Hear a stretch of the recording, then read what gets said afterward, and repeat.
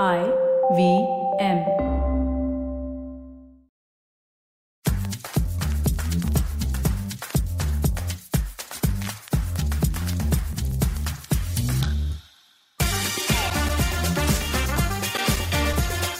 Do you follow me on Instagram? If not, you should. My handle is Positivity Angel. And the reason why I'm asking you to do so is because what I'm going to talk to you about today in this episode is something that I have been talking about on my Instagram. A few days ago, I even shared a life hack for it.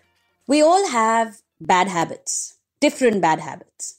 But in recent times, all of us seem to have one bad habit in common. Yes, almost all of us do this. At least every single person that I know does this. When we meet somebody after a long time, or even when we meet each other after a few days, casually for coffee, or we're at each other's place, or whatever the reason, what do we ask right after we've said, "Hey, how you doing?" or "Hey, long time"? What is that question or statement that we make? "Wow, you're looking thin. What have you been doing?" Or then, "You've put on weight now." What is this need that we have to talk about each other's weight when we see each other? Hi, I'm Chetna. I'm a positive action coach, and this is Say No to Drama.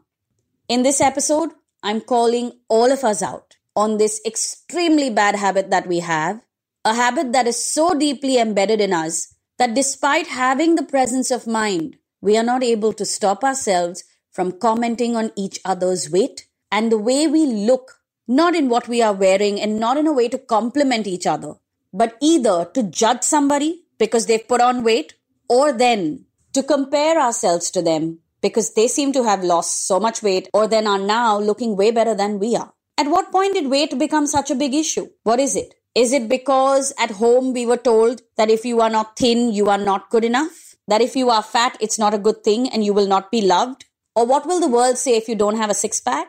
Why is it? Have you wondered? Have you wondered why when we step into a room and look at somebody after a long time, someone that we like, someone that we even love, we feel the need to comment on their weight or how they look? So what if somebody has put on weight? Sure, you're seeing them after a long time, but so what if they've put on weight? What's the big deal? So what if somebody has lost weight? Why are you comparing yourselves to them? And even if you are comparing yourselves to them, do you have to ask them how they did it? Do you really think there is a quick fix for it? Do you think they found a magic wand that you haven't discovered yet? Let me tell you, the magic wand is hard work. The magic wand is being willing. The magic wand is following a healthy meal plan. The magic wand is spending money on a nutritionist, on a wellness coach, on a personal trainer, and making full use of that investment.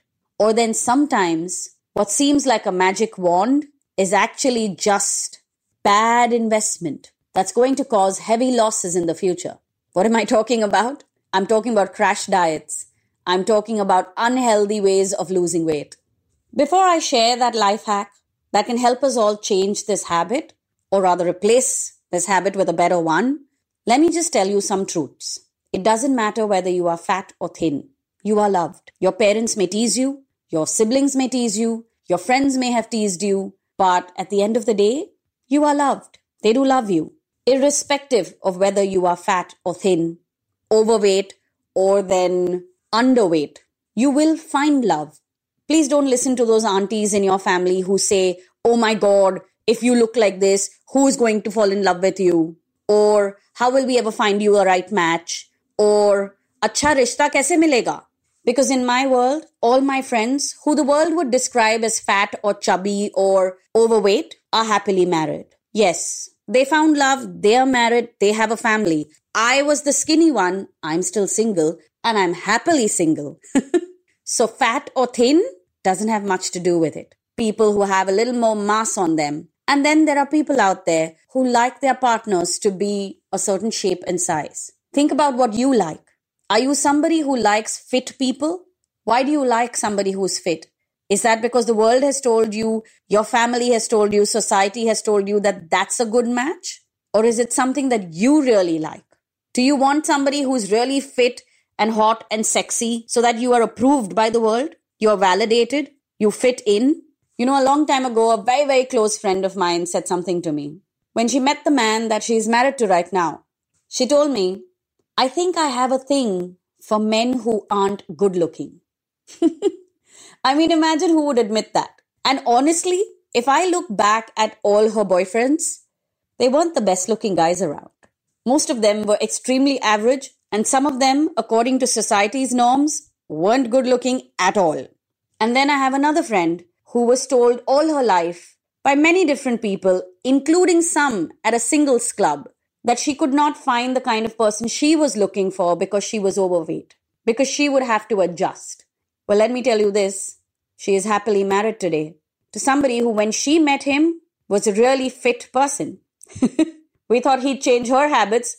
Well, something very different happened, and now we laugh about it. All this obsession about weight, all this obsession to look a certain way, to fit in, it's all because you are seeking approval from society. It's because you have been told that if you don't look a certain way, you will not get certain things in your life.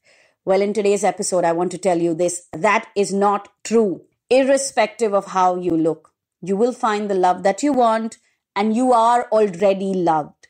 And if you still don't believe what I'm saying, you just need to look at the industry of pornography.